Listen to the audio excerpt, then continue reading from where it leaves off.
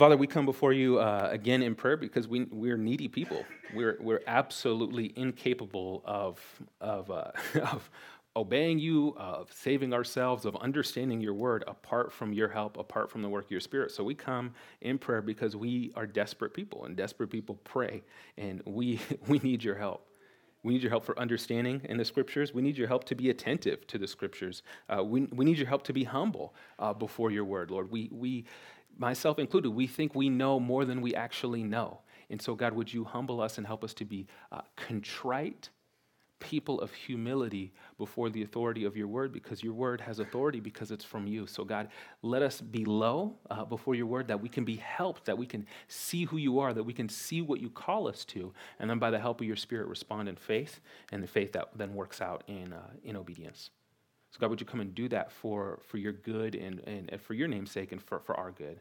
We pray you would do that for us, not only, but for every church across the city that is holding to your word, seeking to be faithful to the gospel. Would you not just bless our time, but bless their time as well, that the whole city would just be impacted by Jesus, that this great city would even be greater, God, as lives are transformed by Jesus, as people's hearts, attitudes, and dispositions towards one another are changed through your good news. So God, would you come and do that powerful, miraculous work in our midst right now? We pray it in Christ's name. Amen. So there are a few things that you guys probably know that you can really only learn through experience. A few things you can really only learn through experience. I was going to give some of the cliche ones, which would be, kids or something about a relationship. But the one that stood out to me the most, as I was thinking about this idea of things that you can only learn through experience, was something that had to do with physical exercise. How many of you are exercise people? You exercise. Okay, so you're like, can I say if I do it once a week, can I say that? Or twice a week, once a year? I walked here, okay, exercise, right? There's some things you can only learn through experience. I remember going to a 5K and kind of watching it and seeing people doing it and thinking, I could do that. And so that became my thing for the next week. I kept talking about it with my wife. I was like, all right, I'll just do a 5K. It's no big deal. They weren't even running that hard. I could totally do that. I play basketball pretty regularly. I can totally do a 5K. And so that was kind of my thing, and I was kind of researching running shoes and different spandex and all the kind of accessories. That's one of the things I like, is getting into something to get the accessories. And so I was looking into all these things, and but again, there's some things you only learn through experience. And so in the midst of kind of my infatuation with I could totally run a 5K, I'm going to become a runner, all this and that, I was late to one of my basketball games, and I couldn't find parking, and so I had to park far away from the gym. And so I'm running late and got my gear parked to get out of the car. It's like, well, this would be a great chance to work on the 5K. I'll just run from my car all the way to the gym without stopping. And so I started to do that. And about halfway, I stopped and realized I will not be doing any 5Ks. And I'll be sticking to basketball, where you run, you jump, and then you stop and kind of rest for a little bit, and then you continue. And it was one of those things where it's an example of where you only learn through experience, where on the outside, running a 5K, someone who plays sports mildly, that doesn't look that hard. But then when you actually try to run, 2 blocks without stopping, even at a very slow pace, you're like, okay, maybe this is not for me. So there's certain things we only learn through experience. And we're in the story of Exodus, and God's people are about to learn something that they can only learn through experience. They're going to learn how to trust God every single day, which you can only learn through experience. God has just saved his people. They were under the reign and rule of Pharaoh for about 4 centuries. God has just delivered them through multiple signs and wonders, demonstrating kind of the pattern of salvation, that God saves by grace through faith, not through their own strength or their own wisdom or their own achievement. God has snatched them from their oppressor, snatched them from evil, claimed them as his own people, and now they're on their walk to freedom.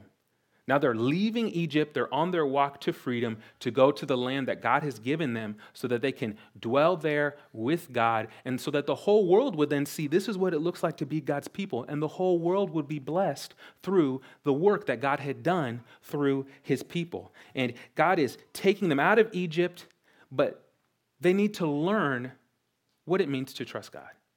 Because they've seen God show up in a big, powerful, dramatic way, but they don't know what it looks like to trust God every single day. They've seen a big deliverance. They've seen the waters of the Red Sea parted, but they don't know what it means to trust God on a Monday morning. And so God is actually going to use the journey that Israel takes, leaving Egypt, walking through the wilderness to the promised land. He's going to use that journey to form them into a people of faith. Because there are some things you can only learn through experience. God is forming a people of faith through the wilderness journey that Israel takes, which is going to show us that God is forming us. God is forming you into a people of faith through the wilderness journey of life. That's what God is doing. Because there's some things you have to go through because you can only learn through experience. God is forming a people of faith through the wilderness journey. Let's pick up the text and we'll jump in and see how God is going to form the people into a people of faith through their wanderings in the wilderness on the walk to freedom. Exodus 15:22. If we were to look one verse up in 21, we'll remember our sister Miriam, who was going crazy with the tambourine. You guys remember that from last week? She was going wild with the tambourine. Probably one of the greatest parties to have ever been at of all time. They were celebrating, God has saved us in a massive, major way. They're celebrating saving faith. God delivered us. The last sermon, the last text we looked at, 15:1 through 21, it's all about praising God for what he's done. The only fitting response to what God has done is praise. And they're coming off this praise high, and now they're learning to trust God on Monday morning, learning to trust God in the day-to-day of wandering through the wilderness. And let's see what happens next. Coming from the praise high, now we get 15:22. On their journey to freedom, walking free as a people. 22. Then Moses made Israel set out from the Red Sea, and they went into the wilderness of Shur. And they went 3 days in the wilderness and found no water. When they came to Marah, they could not drink the water of Marah because it was bitter. Therefore it was named Marah. And the people grumbled against Moses, saying, "What shall we drink?" And he cried to the Lord, and the Lord showed him a log, and he threw it into the water, and the water became sweet. There the Lord made for them a statute and a rule, and there he tested them, saying, "If you will diligently listen to the voice of the Lord your God, and do that which is right in his eyes, and give ear to his commands, and keep all his statutes, I will put none of the diseases on you that I put on the Egyptians, for I am the Lord your healer." Then they came to Elim, where there were 12 springs of water and 70 palm trees, and they encamped there by the water. So God is forming a people of faith through the wilderness journey of life. How is he going to do that? First thing we're seeing, he's going to do that through giving them a daily opportunities for faith. Give them daily opportunities for faith. That's how he's going to form them into a people of faith. Because remember, coming out of the Exodus, coming out of this bondage to Pharaoh and this evil power, coming out is the Hebrew people, right? But they're still learning who God is. And coming out, we saw in 12:38, it's a mixed multitude. There's Egyptian slaves that are coming out with the people of Israel saying, "Hey, I just seen what your God did. He looks like he's the real deal. I'm coming too." There's a mix of people. And so they've got to learn who is God and what does it mean to be his people. And so they're beginning to learn, it means we don't just trust him with the big things, but we trust him every single day. He's forming us into a people of faith through the wilderness journey. Because imagine this, 400 years of oppression, 400 years of just maybe pieces of hearing from God. Imagine all of a sudden that God shows up on the scene and he saves you in a major way, but there's still some habits of heart, still some ways of thinking, still some ways of believing, still some ways of dealing with problems that are not shaped now by this new identity of being part of the people of God. So they need to be formed, they need to be shaped, they need to be renewed, they need to be changed into a people of faith. That's what needs to happen. If you don't mind a quote, the wise sage poet Snoop Dogg says, "You can take me out the ghetto, but you can't take the ghetto out of me." So you can take the people out of Egypt, but God still needs to get the Egypt out of them. He needs to reshape their thinking. He needs to form them into a people who trust him and who understand what it means to have a God who cares for them, because they've had 400 years of just being oppressed. And so now you're saying, "Oh God, you're going to care for us. Okay, I don't know what it's like to trust you because all I've been doing is just been trying to get by and cope with this trauma and cope with this burden, cope with this oppression. And so now you're here and you're saving me and you're good. But man, I need to learn how to trust you because I've never done that before." And so through the wilderness wanderings, God is going to form them into a people of faith. First thing we're going to see, he's going to do it by giving them daily opportunities for faith. right? So they start their journey in 22. They're free. The praise, you can still hear the praise party echoing, reverberating, right? That was just maybe a couple days ago, maybe very, very fresh, very recent. And then the praise party halts, and then it turns into a grumble party because they don't have any water. They don't have any water. They've gone into the waters, they don't have water. And what do we see? They start to grumble against Moses, which we're going to see in 16:8 is really grumbling against God. And we're going to see more grumbling as we go through the text. They've been saved in this miraculous way, but they don't get this daily provision. And so they begin to grumble and say, what is happening? God, where are you? Why are we even here? Where is your provision? And we're seeing that they need to be formed into a people of faith because there are two options laid before us when we face a challenge or a trial. We see them right here in 22 through 27. You can grumble against God or you can pray to God. Moses sets the pattern for what they should do. There's no water, and so Moses prays. This water it's poisonous. It can't be consumed. So Moses prays, but the people don't even think to pray. They just grumble. They don't think to say, God, you just showed that you can part the waters to save us. Maybe we should ask you to provide some water for us. They've been seeing miracles. They've seen 11 plagues and miracles, but they don't think to pray. They think to grumble against God. But Moses says, no, I'm going to pray to God. They need to be formed into a people of faith. And there are some things you can only learn through experience, the daily trials of having to exercise faith in God's provision. They grumble. They grumble against God. They complain rather than praying to the God who has saved them. See, this reveals a lot about where they are. This reveals a lot about their lack of understanding of who this God is. They're still grasping and getting their minds around what it means to belong to this God who loves them and cares for them so powerfully. They're still grasping that. And so their response is to grumble, to complain.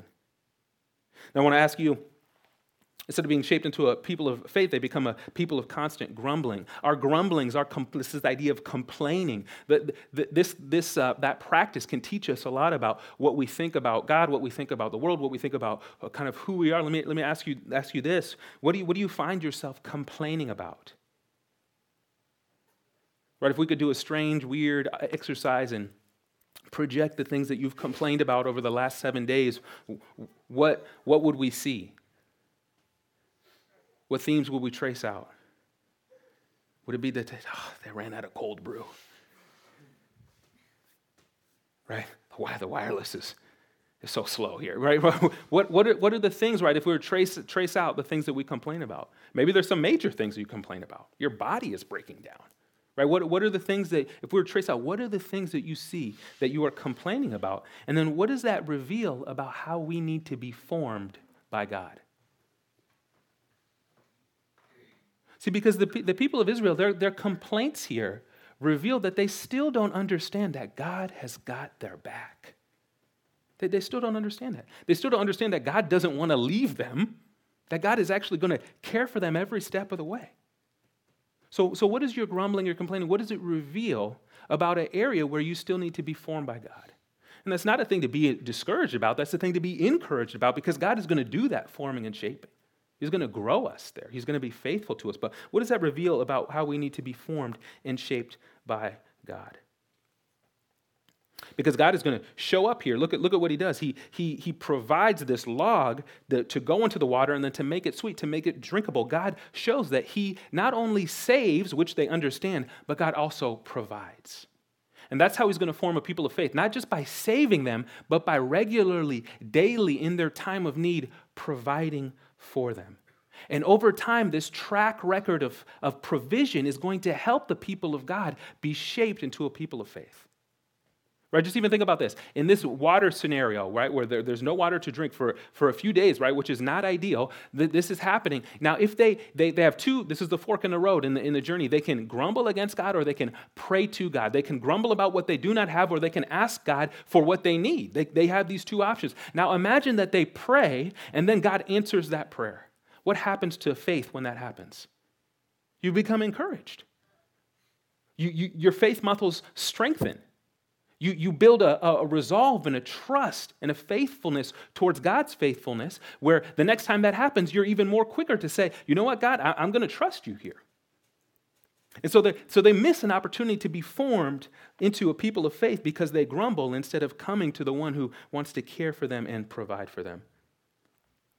And part of our grumbling, it shows us how we kind of understand God's nature. Notice in 27, we get this kind of strange verse about they go to Elim and there's 12 springs and 70 palm trees, which just seems kind of strange for that detail to pop up. I think some of what it's getting at is this idea of its detailed, exact provision for the people that are there. There are 12 tribes in Israel. There's 70 that come down from Jacob down to Egypt in the Exodus at the beginning of the book of Exodus. It's just this sense of that God is actually going to lead them right to what they need to show his nature.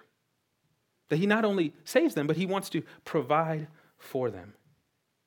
And so much of whether we grumble or whether we trust in God when we're dealing with the wilderness wanderings of our lives, it really comes down to this question was what do we believe in the moment about the nature of God? So what do we believe in the moment about the nature of God? Do we believe that he cares for us just in the big things of grace and salvation, or do we believe that he also cares about us in the little things? Right? Do we believe that he is gracious to wanderers, or do we believe that he'll abandon us in our sins and in our struggles? Right? Whether we grumble against him or pray to him really begins to reveal over time what we believe about the nature of God. But notice even in this text, even in these first 5 verses, we see that God is gracious. Notice what the people do. Do the people pray or do they grumble? What do? Pray or grumble? They grumble. They grumble. Just like Bobble Bobble. It's a great game on NES. They grumble. They grumble. And what does God do? Does he withhold or does he provide? He provides. He provides. They've grumbled. They already do not deserve to be his people. They do not deserve to be rescued. They're not any better than Egypt. But God has been gracious to them. They grumble and he provides. They grumble and he provides because there's a mediator who steps in, Moses, who prays, much like Jesus, the mediator who steps in, who dies for us, who raises for us so that we can receive grace upon grace from God, forgiveness from God, welcome into his family. But God gives grace even as the people grumble. That's how much he is towards us in his provision. And so this should shape us, this should encourage us, this should shape the people and help them to know, okay, next time we face a challenge in the wilderness wanderings of life, next time we face that, we don't need to. We can fight our tendency to grumble and instead say, God, you care for us. Where are you? Show up, provide, help us, please do it for your name. And that's exactly what the people are going to do, right? It's exactly what they're going to do next. Let's look at the text, 16, 1 through 13. So they face this encounter with water. Water is important. God provides it. And then they set out from Elim in 16:1. And all the congregation of the people of Israel came to the wilderness of Sin, which is between Elim and Sinai, on the 15th day of the 2nd month after they had departed from the land of Egypt. So this is still early in their formation journey. Verse 2. And the whole congregation of the people of Israel grumbled against Moses and Aaron in the wilderness. They have not learned. And the people of Israel say to them, would that we had died by the hand of the Lord in the land of Egypt, when we sat by the meat pots and ate bread to the full, for you have brought us into the wilderness to kill this whole assembly with hunger. So they have not been formed into a people of faith yet. This is still ongoing. Then the Lord said to Moses, behold, I'm about to rain bread from heaven for you, and the people shall go out and gather a day's portion every day, that I may test them whether they will walk in my law or not. On the 6th day, when they prepare what they bring in, it will be twice as much as they gather daily. God is going to give them twice as much on the 6th day in order to help them trust that they can rest on the 7th day. Verse 6, so Moses and Aaron said to all the people of Israel, at evening you shall know that it was the Lord who brought you out of the land of Egypt. And in the morning you shall see the glory of the Lord, because he has heard your grumbling against the Lord. For what are we that you grumble against us? And Moses said, when the Lord gives you in the evening meat to eat, and in the morning bread to the full, because the Lord has heard your grumbling, that you grumble against him, what are we? Your grumbling is not against us, but against the Lord. Then Moses said to Aaron, say to the people of the whole congregation of Israel, come near before the Lord, for he has heard your grumbling. And as soon as Aaron spoke to the whole congregation of the people of Israel, they looked towards the wilderness, and behold, the glory of the Lord appeared in the cloud. And the Lord said to Moses, I have heard the grumbling of the people of Israel. Say to them, at twilight you shall eat the meat, and in the morning you shall be filled with bread. Then you shall know that I am the Lord your God. Okay, so So they have not been formed by this daily opportunity to trust in God where we see him provide the waters. They have not been formed yet. Now as hunger becomes a challenge as they're wandering in the wilderness, what is their call? What is their response? Do they pray to the Lord or do they grumble against the Lord? They grumble against him. Verse 3, they say, it would have been better if God just killed us in Egypt, where we had steaks and where we had food, where we had stuff. It would have been better if God just killed us there. Why did he bring us here to die of hunger? Right? So they're saying, God, you saved us, but you're not providing for us. Where are you? It would have been better if we died in slavery. Right? This is a people that still needs to be formed into trusting and understanding what the Lord has done for them. This is essentially, that type of grumbling is essentially blasphemy of the highest degree. God, just kill us. You're not going to provide for us. Why don't you just kill us? Why did you even save us? Why are you even gracious to us in the first place? Why did you even let us go free, answer our prayers from oppression? Why don't you just strike us down? This is essentially blasphemy in the highest degree. And yet, again, what does God do? God again says, I'm going to provide for you. I'm going to bring bread from heaven to feed you. I'm going to provide so much bread on the 6th day that you guys can really just chill on the 7th day and rest the way I've told you to, so you can know that everything doesn't depend on you. God is going to provide for these people even as they increase in their grumbling against him. This is miraculous. God is going to continue to be gracious to them. And look at verse 12. He is doing this so that they would know that he is the God who saves them, that they would know his glory, that would see his glory, and he comes present before in the cloud. He is forming a people of faith that will trust him. And notice what God is doing here. We think about all the options that are before God, who is omnipotent, who is omniscient, who is free to do all that he pleases. There's a lot of options before God to provide for his people here. There are a lot of ways that he can do this. He doesn't have to rain bread from heaven. He could turn the grass into meat. He could just provide a bunch of animals. He could provide endless tofu. There's a lot of things that God could do here. But he decides, in his wisdom, he says, I'm going to rain down bread from heaven. I'm going to bring it down, and it's going to come, we see in the text, it's going to come down each day, and you're going to have to come and get it. Each day. So we read on in the text, he's only going to have them gather so much each day, and if they try to store it over for the next day, it's going to go rotten. We're also going to see in the text as people, as the manna comes down, kind of like dew in the morning, as it comes down from heaven, if it comes down and say family A or person A gathers 12 pounds and person B gathers 8 pounds, we find out in the text that when they go back to their tents and to examine the food, it actually comes out the same. That God is actually going to do miraculous kind of work to make sure that they only really get what they need for each day on that day. Why? Because he is trying to form a people who trust in him, not just in the big moment, but every single day.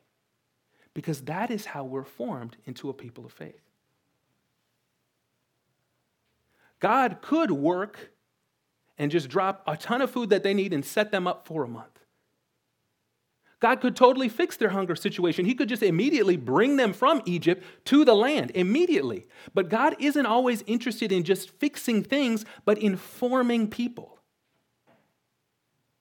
This is something that is critical for you to understand because you are not in a wilderness journey necessarily in the same way that Israel is, but we are on a journey where God is shaping us through the things that we face in life. And God is not just interested in fixing the problems that we have. He certainly cares for them and is, but in the meantime, in the process, at the same time, he's also very, very interested in forming us into a people who trust in him.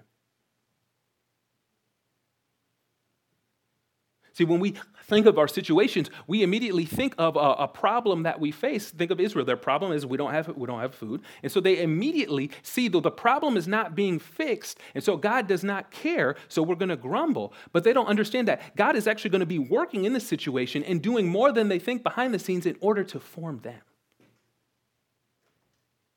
See, when we begin to understand this, we begin to think differently about our wilderness journey of life.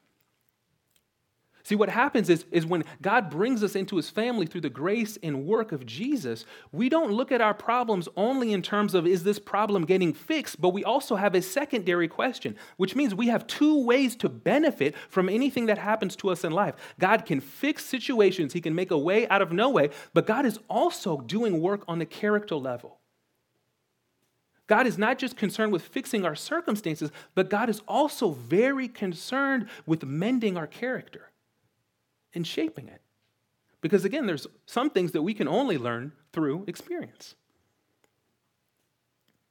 Now, what would happen if you take the problems that you are facing right now and think of your life as a journey, think of it as a wilderness wandering. You are going through things in your life. You have been through things in your life, and you are moving towards a destination through the work of Jesus, belonging to the people of God when God renews all things. You are on a journey right now.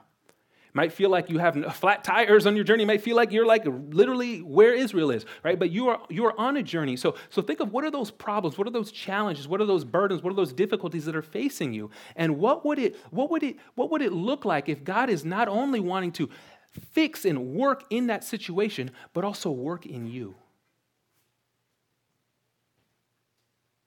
How does that change your perspective? How does that help you see light in a situation when otherwise there really is none? Because God is not just concerned about fixing the circumstance. He certainly does. He calls us to ask him for help, for him to show up, to deliver, to redeem, to be gracious, to be strong, to help us to be victorious, right? He certainly calls us all that, but he also is concerned about our character and shaping us into people who reflect Jesus. So here's the encouragement for you. Here's the call for you from 16, 1 through 13. In the 15th section, we see that God is giving daily opportunities to faith. And what he's doing here in 16, 1 through 13 is he's calling us. He's actually showing us that instead of grumbling, we ought to pray daily for formation and not just fixing.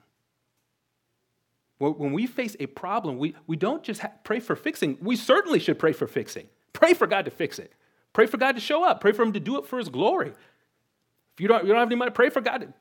God, give me money so I can be generous, right? Help me to meet my needs. Do that. Absolutely. But don't just pray for fixing. Pray for God to form you. So if you're lonely, pray for God to bring something that helps in your loneliness. Ask him to help you to love his presence so much that it changes. You feel that you're not alone. Pray for God to bring you community or friends or relate. Or pray for those things. That's great. You have that freedom. Do that. But also pray for God to form you in the midst of the problem. If your body is beginning to fail you, pray that God would heal you. Ask other people to pray for you. We can do some James stuff. Get the oil. We can get the oil out. Half of you will never come back. We can do what we can pray. We can pray for God to do that. But also at the same time, don't miss that you can pray as well, and you should pray as well for God to do formation in you in the midst of that circumstance. We don't want to miss both of those things. We don't want to make the very holy mistake and say, God, it doesn't matter. The pain doesn't matter. Don't worry about the circumstance. Just make me more like Jesus, right? That's not smart. That's not what the Bible encourages us to do. But we also don't want to make the other mistake where we say, God, fix the problem. Just fix the problem. And we forget that God is going to form us and do work in us as he does the remedying and the redeeming in the circumstance. Does this make sense? Okay? Pray for God to fix, but pray for God to form you as well. Because there are certain things that you only learn through experience, and God wants to form us into a people of faith. God is very concerned, not just about that we would have saving faith in Jesus. We need that. We're desperate for that, and he provides that. Let's trust in Jesus, but that we would also have daily faith. Because think about Israel. Their saving faith is putting the blood of the lamb on the doorposts in the Passover, that judgment would pass over them because they deserve judgment just like Egypt. So they must do the work of trusting in the sacrifice, just as we trust in the sacrifice of Jesus, and put it upon the doorpost. But when you think about it, it's kind of easy to do that, right? That's a little bit easier than trusting God when you have had 3 days of no water. Right? There's some ways in which daily faith through the trials of life is a difficulty in a unique way that the Passover is not. And so we must pray for God not just to fix our circumstances, but to form us through them. Because guess what? God loves you enough not just to pay attention to your circumstance, but to pay attention to you in the midst of it. We think about this with kids. There are moments when a parent with a child where there is a circumstance or a problem with the child and the parent has a fork in the road. There are two options. There is the quick fix. I can just give you what you need so you stop being crazy in the middle of the grocery store. Or I can love you enough to deal with kind of a prolonged conversation and some public embarrassment, and I can speak to your character. And if you have a parent that all they do is like, let's just give you what we need to make the circumstance easier, at some point you're going to question, is there an affection deeply there that leads you to deal with the harder circumstance, the harder situation, which is the heart, the character, the formation, and not just the surface and the problem and the circumstance? God loves you enough to not just deal with the circumstance that you're in, but the character that you have, to form you into a person of faith, so that as you continue on the journey and you face more trials, guess what? Those faith muscles have been deepened and strengthened. So that when you go through something where I have no job, you can say, God, I trust you. I have seen your provision in Jesus, but I've seen your provision through my wilderness journey of life. I know that my first instinct is to grumble, but you have been shaping me into somebody who doesn't grumble first, but comes to you in prayer, asking for you to provide and to help. This is God shaping us into a people of faith.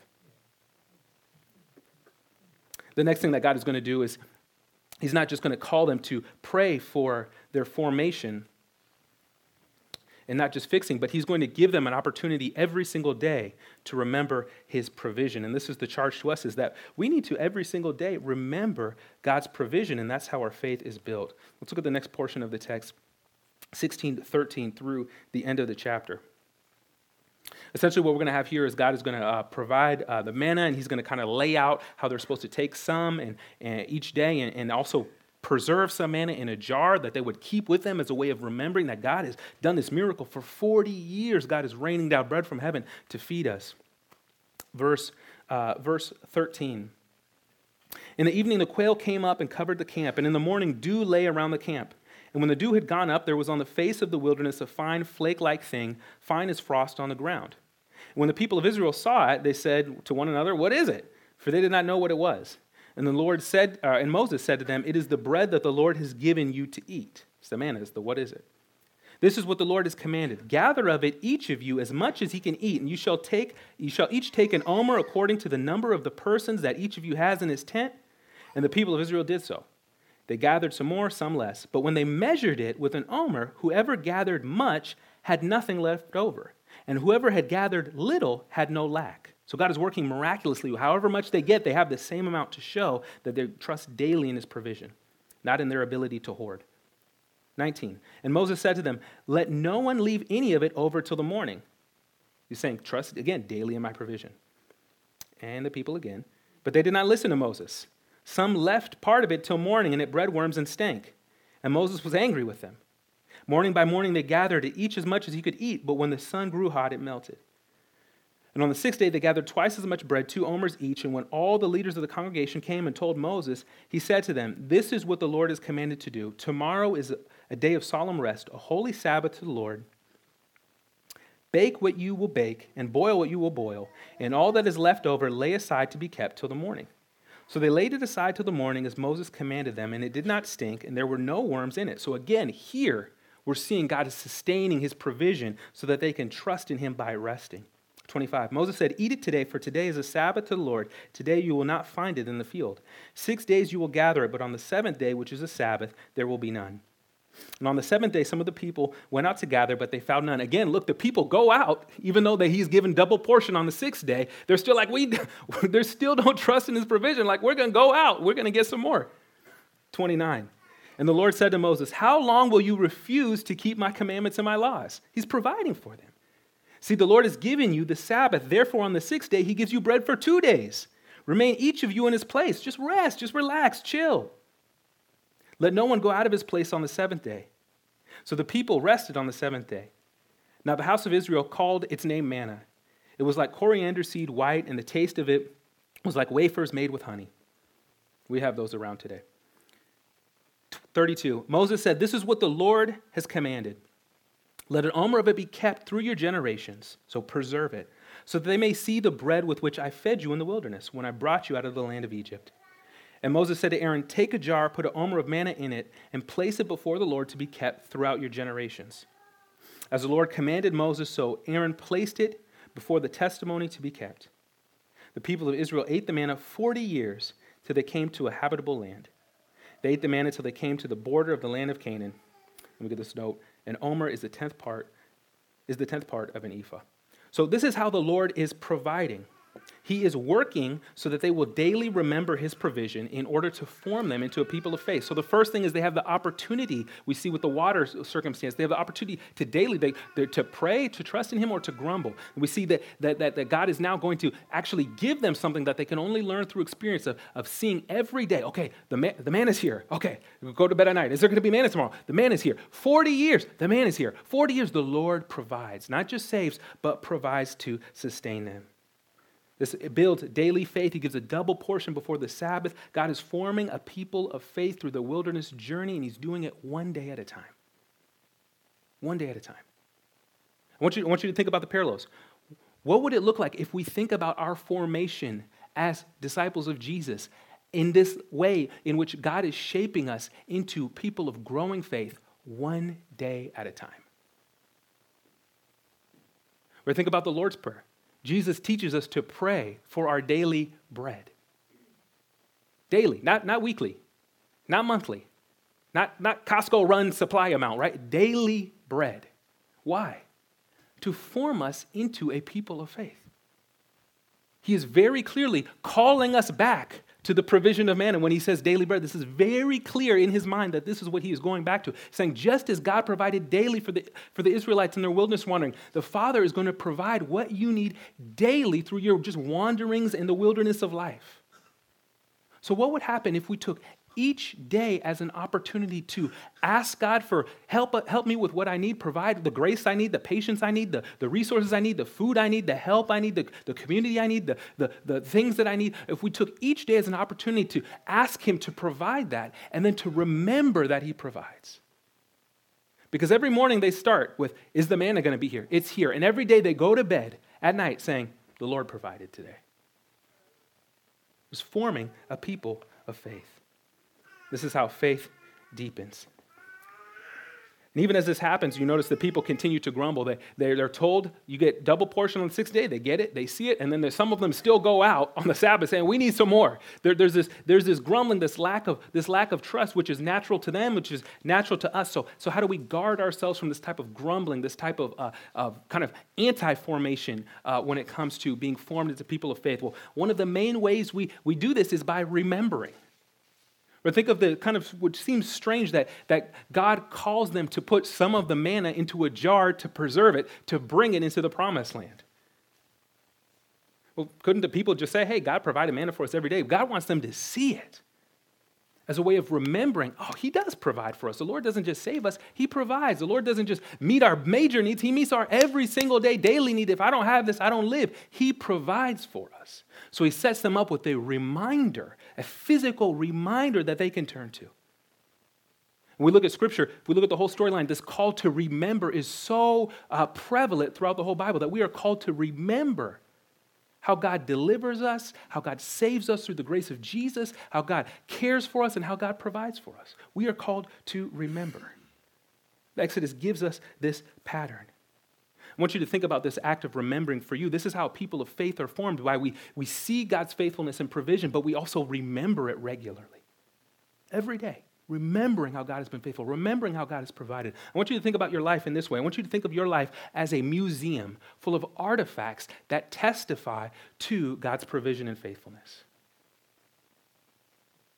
That if you were to go to the Basketball Hall of Fame in Springfield, Mass., you would get different sections dedicated to certain players, and there'd be different artifacts that each of these artifacts represent some sort of greatness about this particular player. Your life is like a museum full of artifacts that testify to the faithfulness and provision of God.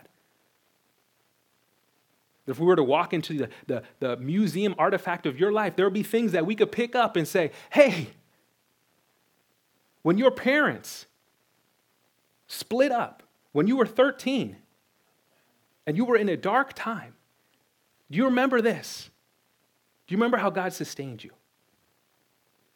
When you were 20 and you had no job and you had no money, and you had no friends, and your hair was messed up, right? When you had nothing, when you had nothing going, do you remember how God provided for you? Right? Your life is full of artifacts that testify to the faithfulness and provision of God. And to be formed into a person of faith, to grow in our faith, to grow in our understanding of how God loves us and cares for us, we have to do the work of daily remembering. Just as the manna reminded the people every single day, the Lord didn't just save you to save you and then leave you. He saved you to make you his own, to provide for you, to care for you, to be with you every step of the way. And the same God has done that, has done this for us in Jesus. He is doing the same thing with us in Jesus. And so we must remember. We must remember. I want you to think through these artifacts. I'm just going to run through some things, and some of these may apply to you, some of them may not, but I want you to try to even just do that work of remembering God's faithfulness and provision of your life. Remember how God has provided and protected you from making a wreck of your life. Some of you, that's your story. You can look back and say, God has helped me from making a total mess of my life. You can think back to some very specific moments. Remember how God has been gracious and faithful to show you the reality of sin.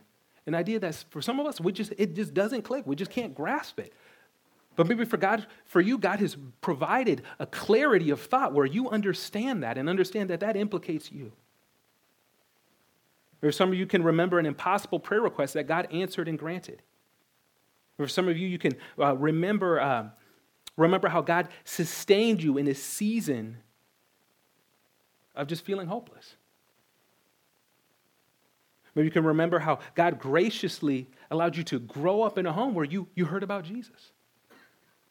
Maybe you can remember how you didn't grow up where you heard about Jesus, but through these friends or through that school or through that coworker or through that mentor, you began to see and think about who Jesus is and was.